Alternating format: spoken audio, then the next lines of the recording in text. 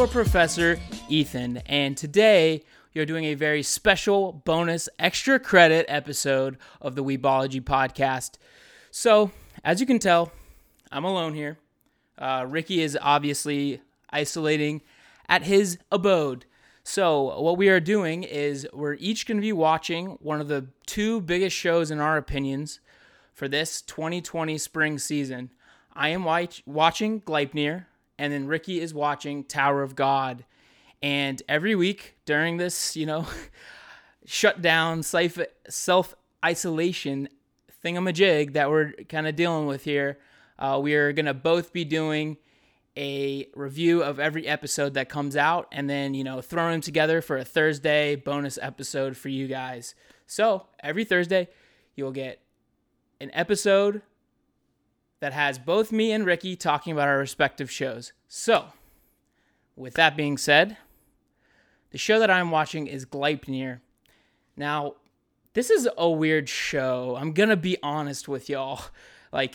I knew basically nothing about it before we read about it in the, upcoming shows of 2020 spring episode that we did a couple weeks ago. And obviously, right off the bat, you kind of recognize it sounds like a Norse kind of sounding, at the very least, Scandinavian. Well, turns out it is. It is a Norse word, which means the open one. And so I'm going to give you a little bit of history of what is Gleipnir. Well, okay, to tell you that, I need to explain a little bit about the end of the Norse gods. So this is an event called Ragnarok, which essentially means fate of the gods. And so this is a period where the Norse gods, Odin, Thor, all the big ones, Freya, etc., are going to meet their end basically by all these other creatures. If you've watched any of the Marvel movies, you saw the big fire demon Sittar, or Sutur, whatever you want to call him. And then also there's this large wolf named Fenrir. Now that's where Gleipnir comes in. So Gleipnir has been a kind of pain in the god's side for quite a while. In fact, previously they've tried 2 different attempts to lock him up and keep him away and kind of hidden away, similar to Greek mythology and the Titans, right? Well, in this story, he's broken through these chains twice, so the dwarves were commissioned to forge a chain that is impossible to break. And this chain is, it is Gleipnir. That is what it is. But what they did to make it is they fashioned it out of 6 supposedly impossible things: the sound of a cat's footfall, the beard of a woman, the roots of a mountain, the sinews of a bear, the breath of a fish, the spittle of a bird. I don't know how any of those things are supposed to be crazy, out of this world impossibles.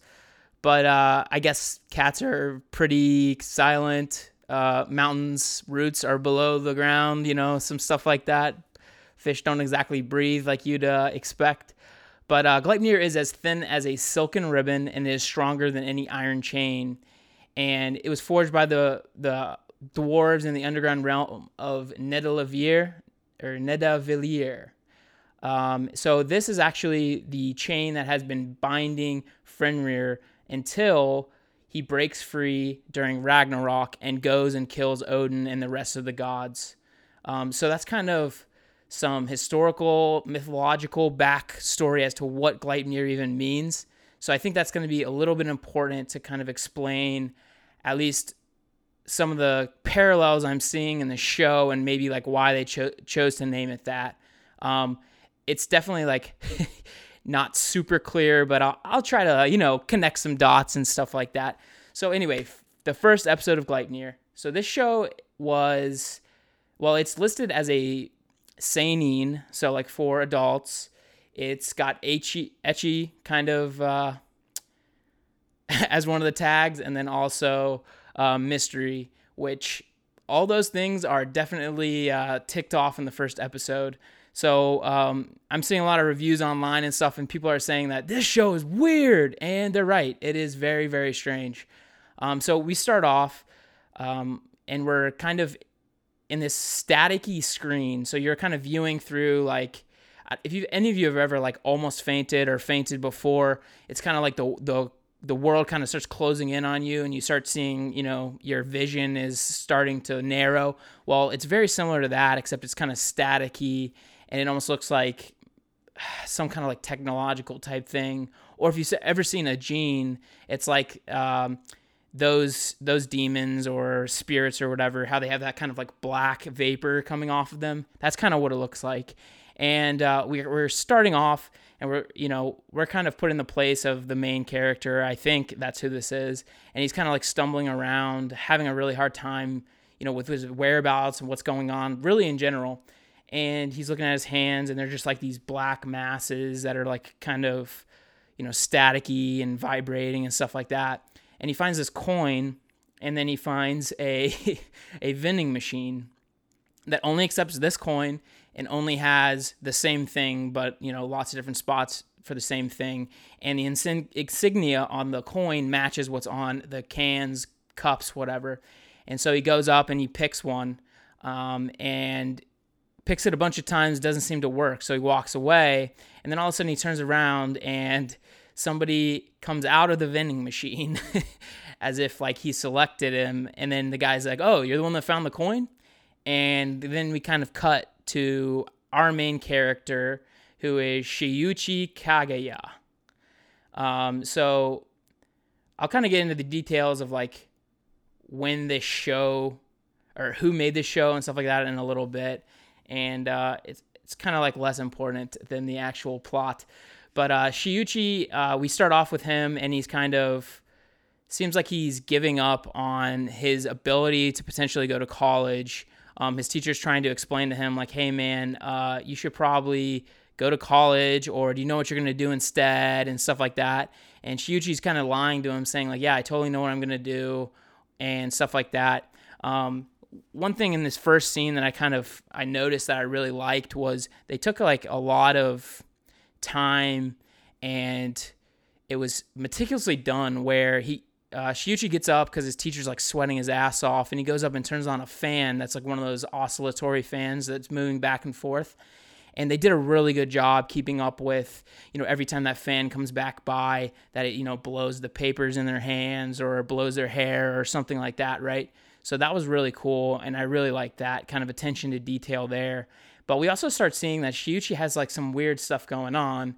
Every now and then he'll get like a whiff of that kind of staticky black looking thing flying past his nose, and it'll instantly like turn his attention towards something. So we kind of see that he seems to have given up on his attempt to go to college, or his ability to go to college.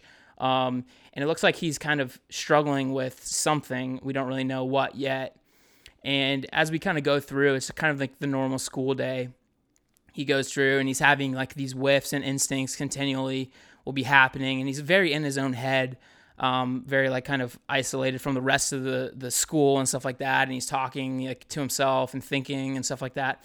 And he ends up going, well, there's a lot of etchy moments, but essentially he's like staring off into space, and this girl happens to have her legs open and her underwear showing. And so I don't know if that's the reason that he has to stay after school and clean up or what, but so it seems like he's kind of fighting his instincts in a lot of cases. He sees a dead animal outside, and he's constantly thinking to himself, "Don't look at it, don't do anything about it. I'll just pretend like you don't even see it." And then we see after school, he's cleaning up his classroom, but he's also apparently buried the cat or dog or whatever it was. So we're kind of getting this like weird vibe, and it's very mysterious because we didn't, literally nothing about this guy other than he's like foregoing college. And he does have these like insane senses. He's talking to himself saying like, all of a sudden recently, I don't need glasses anymore. I can hear long distances. I have this crazy sense of smell and stuff like that. And he's like out late, he can't sleep, and he's basically smells across the valley like this fire up in this like little garage on a mountain. And he goes up there and it's this massive fire, and he sees this girl inside. She's basically in lingerie just sitting there, and we kind of saw that she was basically trying to kill herself. And he actually goes over there and he's like, oh shit, I gotta go save her. And then he finally kind of spills the beans that he's got this weird power. He can basically turn into this like big ass dog mascot. And I guess he's like super strong, super, durable and shit like that. And he breaks in and into this fire building, blasts a wall, and then saves her. But as he does so, he kind of has her laid on the ground, and he gets this weird, like, the smell again, and this instinct kind of takes over, and he starts to, like, kind of basically investigate her her undergarments, if that makes any sense. But he kind of holds himself back and then turns back into his human form, and the police are coming, so he ends up leaving, but he left his phone. So she wakes up, and she knows now. I don't know how, to be honest, she probably shouldn't know that he's the little mascot guy. And the fact that, like, this is my biggest problem with it is, like, they showed her, like, really groggy and, like, waking up after he was basically gone. So I don't understand exactly how she knew this was the guy that, saved her. That makes sense. But then to know that he actually turned into this crazy dog mascot thing didn't make any sense to me. So he's freaking out, and she starts blackmailing him and says, I know you're a monster, do what I want, or I'll tell everyone you're a monster. And he kind of, he's being smart at first and saying, like, look, there's no way she could know what I am, that kind of thing. And so he's keeping her at an arm's length distance, but he does want his phone back, and he kind of wants to, like, close this loop, because this is kind of like a big issue for him, because he's not even really sure what happened to make him a monster, and he doesn't know this girl or what her deal is. So she asks she asked him to meet her on the roof, and she's kind of like hanging off the side, and she's like, okay, well, if you're not the monster, whatever, my bad, here, come get your phone. She puts the phone off on the edge, and then he comes out to get it, and she kicks him off the roof. And he falls down and transforms into the big-ass mascot right before he hits the ground. And there's this massive explosion and stuff like that. And then he leaps from the ground to the third floor, back up to her, and, threatens her and basically is like, look, why did you do that? She goes, wow, you don't care if anyone can see you? And we see one of their classmates from across the building saw him on the roof like that. But she kind of thinks to herself, like, was that just a daydream or what? And so they go ahead and talk, and this girl basically tells him, like, I know there's monsters like you out there, and she wants, like, the deets as to what the heck how he became a monster, what's going on. And she shows him a coin. Now this coin looks exactly like the one that we saw in the intro. It's got this little star on it and some writing down at the bottom, and he doesn't seem to recognize this coin at all. So it leads me to believe a little bit that he wasn't the one in the beginning. So, that's a little confusing to me. But so she basically makes him be her, little slave sort of, and like kind of walks around and makes him follow her and stuff like that. And she tells him her name is Claire Aoki. And so she's like this blonde girl. She's a freshman supposedly, but she looks like pretty well developed compared to him, who's his senior. But she takes him back to her apartment to basically interrogate him more and figure out what's going on. Obviously, she strips in front of him because why not? And he's having this, this animal instinct continually, brushing over him, washing over him, which, is visually triggered for us as like that little black smoke puff that we see kind of go across his face. And he basically says, look, I'm a male, adult male, this happens. So essentially showing that he's gotten his engine revved up just a tad here as she's stripping in front of him. But she puts I guess you can call them clothes back on, a shirt and some underwear, and then starts interrogating him more. And we see it on the outside on the balcony. There's this girl with, you know, a face mask and a hoodie and all this stuff. And he's like, hey, do you know her? And she goes, no. And so this girl breaks in and starts attacking them. She like instantly knocks out Shiuchi and then goes after Claire. And basically, she's basically saying like, I know that you have the coin or something like that. You give me the coin. And Claire shows it to her and is like, oh yeah, this is the coin that you're looking for. What does it mean? Or, you know, what's it about? And so she's basically asking for more information. Clearly doesn't have the information about the coin either. And Shiuchi transforms into his dog man and basically grabs this girl. And then we find out that she can also transform and has a similar power to Shiuchi. And this is sort of the end of the episode. Basically confirming that he's not the only one, but it does show us that there's this mystery going on and we don't know what's going on. So that's really the first episode.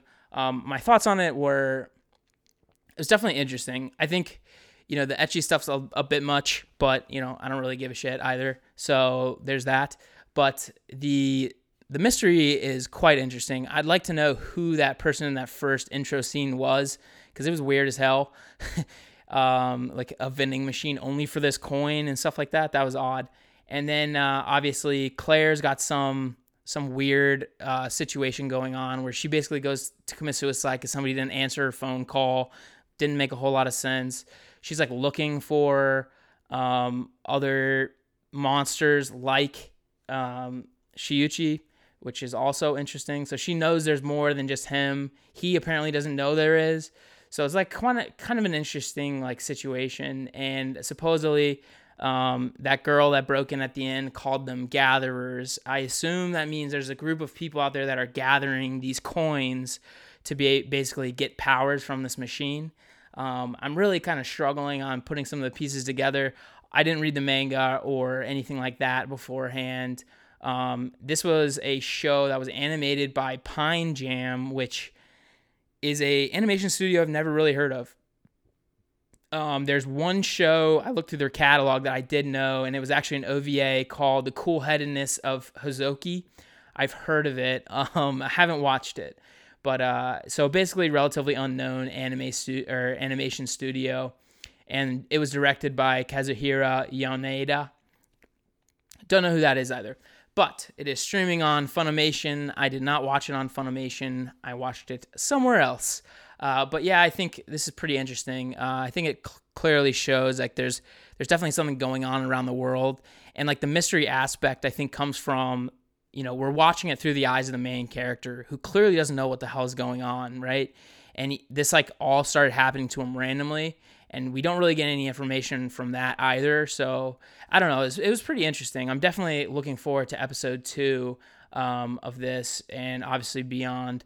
But yeah, I just thought I'd give you guys a quick review, maybe some backstory on what Gleipnir even means or like what it might mean, something like that. But, you know, I think maybe since he kind of, his like weird monster form is like this little dog, there's definitely like something going on there with like Gleipnir being related to the chain that binds Fenrir, which was a big dog, wolf.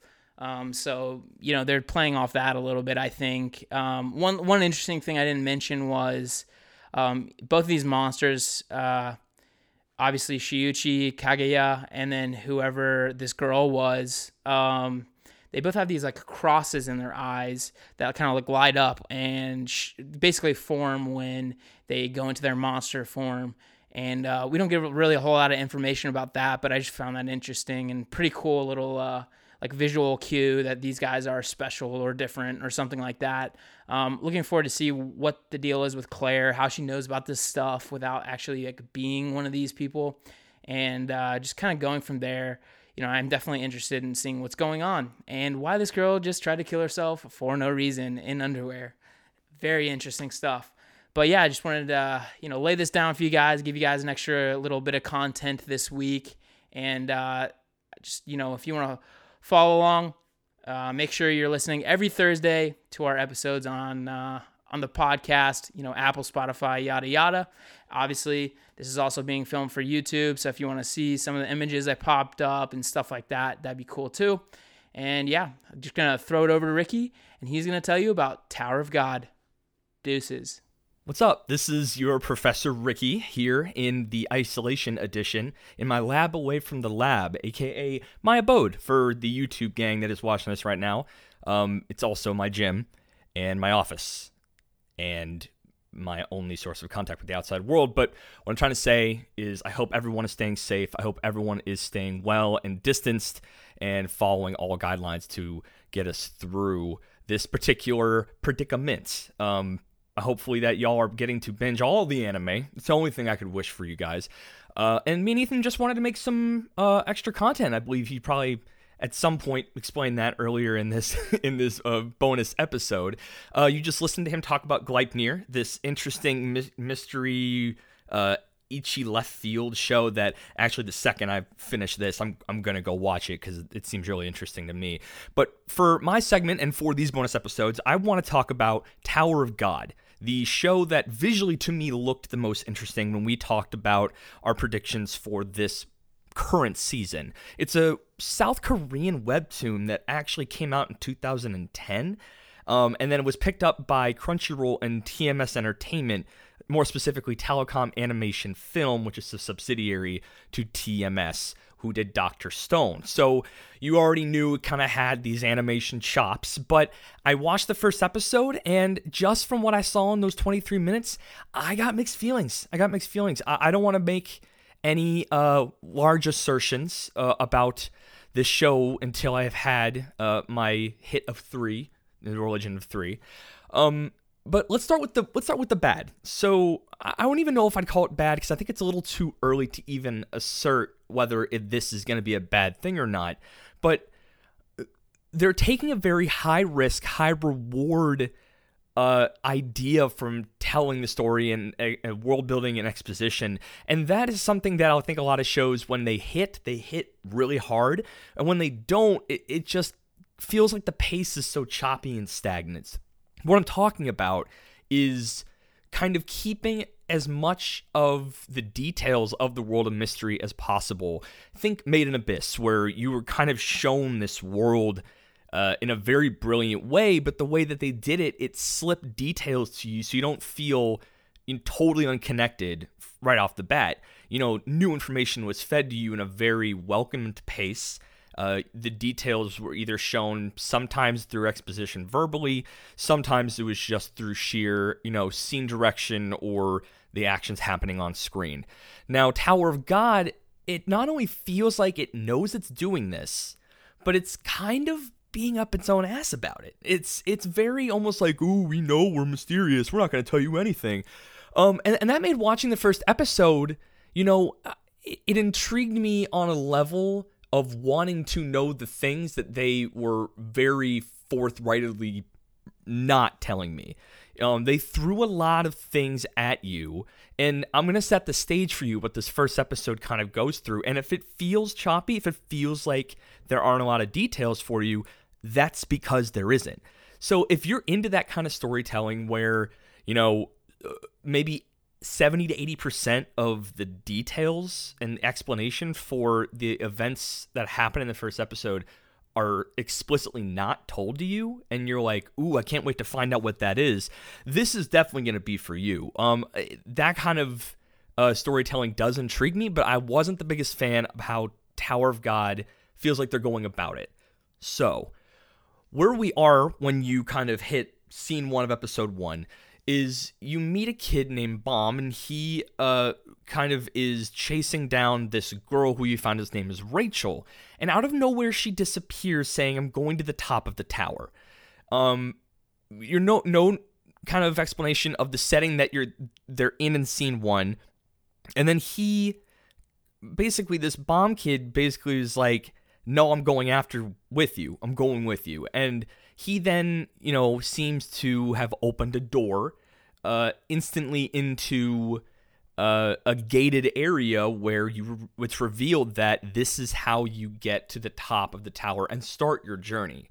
The little details throughout this next part kind of is helping me piece it together, where he was called an irregular, someone as opposed to this girl you meet a little later, black-haired, very tsundere chick named Yuri, basically is called a regular and also a princess. So I'm curious to find out in what capacities she is actually royalty, and what is meant by irregular and regular. We kind of know that regulars seem to be living in these towers for a while.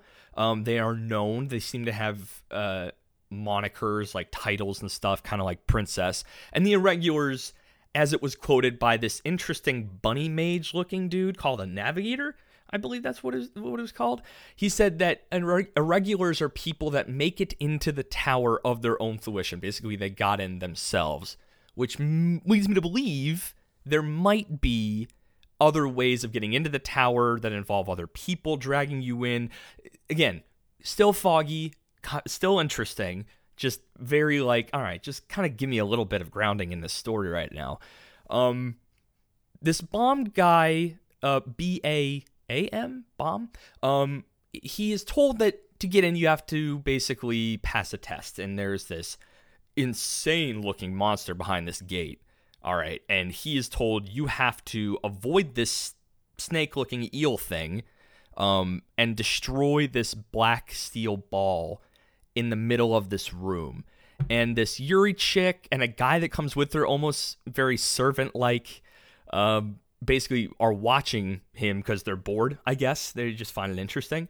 And the navigator, this bunny mage-looking creature, seems to be the gatekeeper, the keeper of this particular space. This is where I think all of the good kind of came crashing in and totally, just for a single episode review, locked me into, okay, this might be something special. And that is the visuals. Oh my God. Folks, students, I'm going to break it down for you right now. I don't think I've seen an aesthetic like this since maybe Megalobox kind of had it a little bit.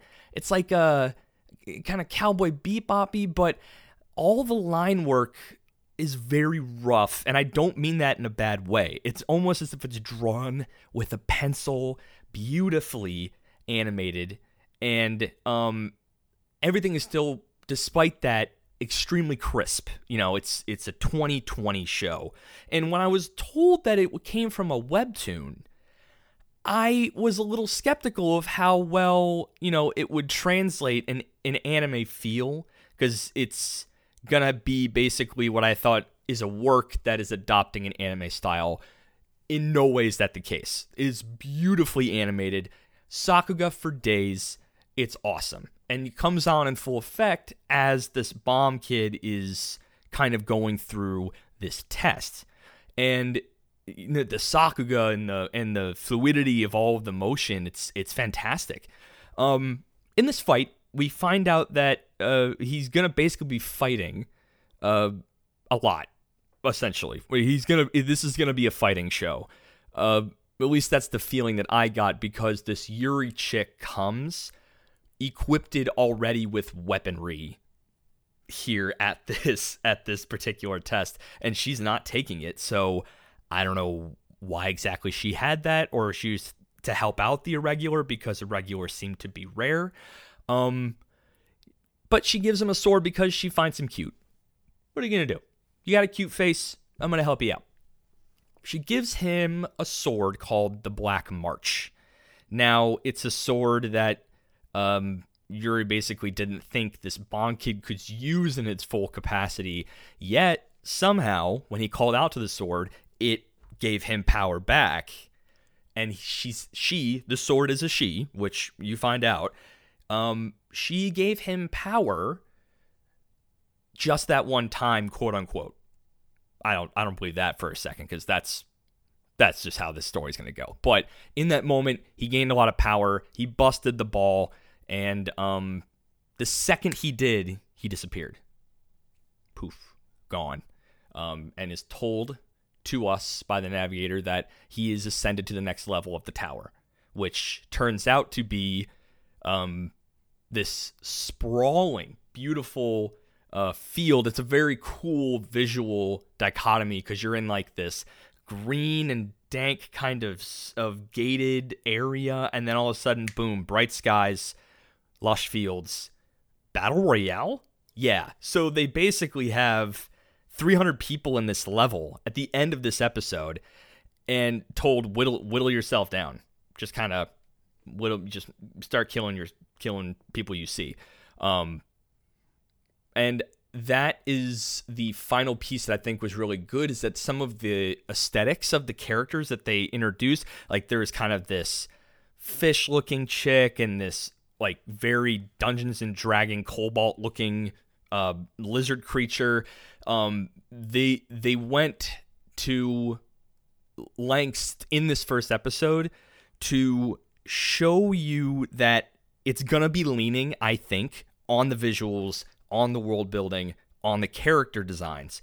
And, you know, as much as I really love really, really good animation like that, I still think, you know, when you are wanting to tell a story based on drip feeding your audience just little details, there is an art to it. There's a pace to that. And if you can drip feed them enough early on to tell, hey, this isn't the whole story, but this is enough for you to get your feet grounded so you can at least understand. Because there's a lot of things I don't understand, to the point where I think it's to the detriment of the early story of this show. I know you watch in 4 or 5 weeks, I bet episode maybe 5 or 6, they're going to have a drop. They're going to have a drop where like a bunch of things just kind of like all click. And I'm like, there it is. Okay. They're kind of setting themselves up for a mic drop, but in that setting up for that mic drop, shows like that, I always get a little antsy, because that is a really easy way to not stick the landing. It's like going for that big trick that you haven't really done yet. You know, yeah, sure, they might be doing a triple gainer off the diving board, but are they going to belly flop, or they're going to slam this dive? So high risk, high reward. I think it's going to be, it's interesting. I'm going to keep watching it because, you know, what else we got to do? I give this first episode, I think, like a solid 70.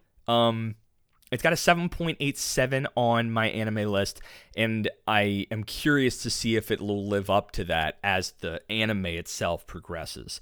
I want it to stick the landing pretty bad, because I see enough of potential in this early stage of the show, just in this one ep, that it has a lot of breathing room to be something really cool, right?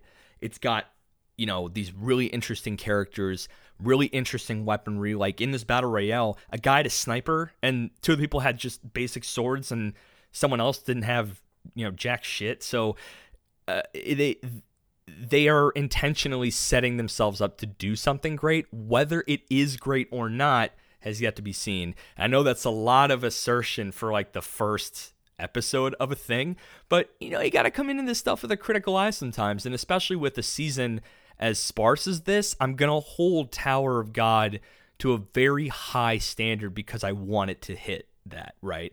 I might get easily disappointed, but you know what? That's, if they're going to take the risk with the story and the risk with the really out there character designs, I'm going to take the risk and give a little bit of hype. So I'm pretty excited about Tower of God. I think you'll guys get much more robust review after I have my 3.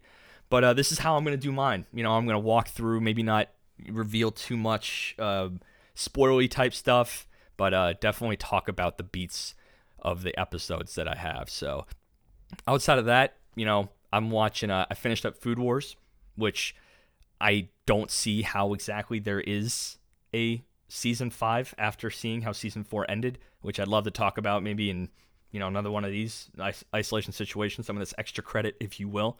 And I'm watching Kuroko no Basket, which, boy howdy, that's some high octane hype, and another show I'd love to talk about too.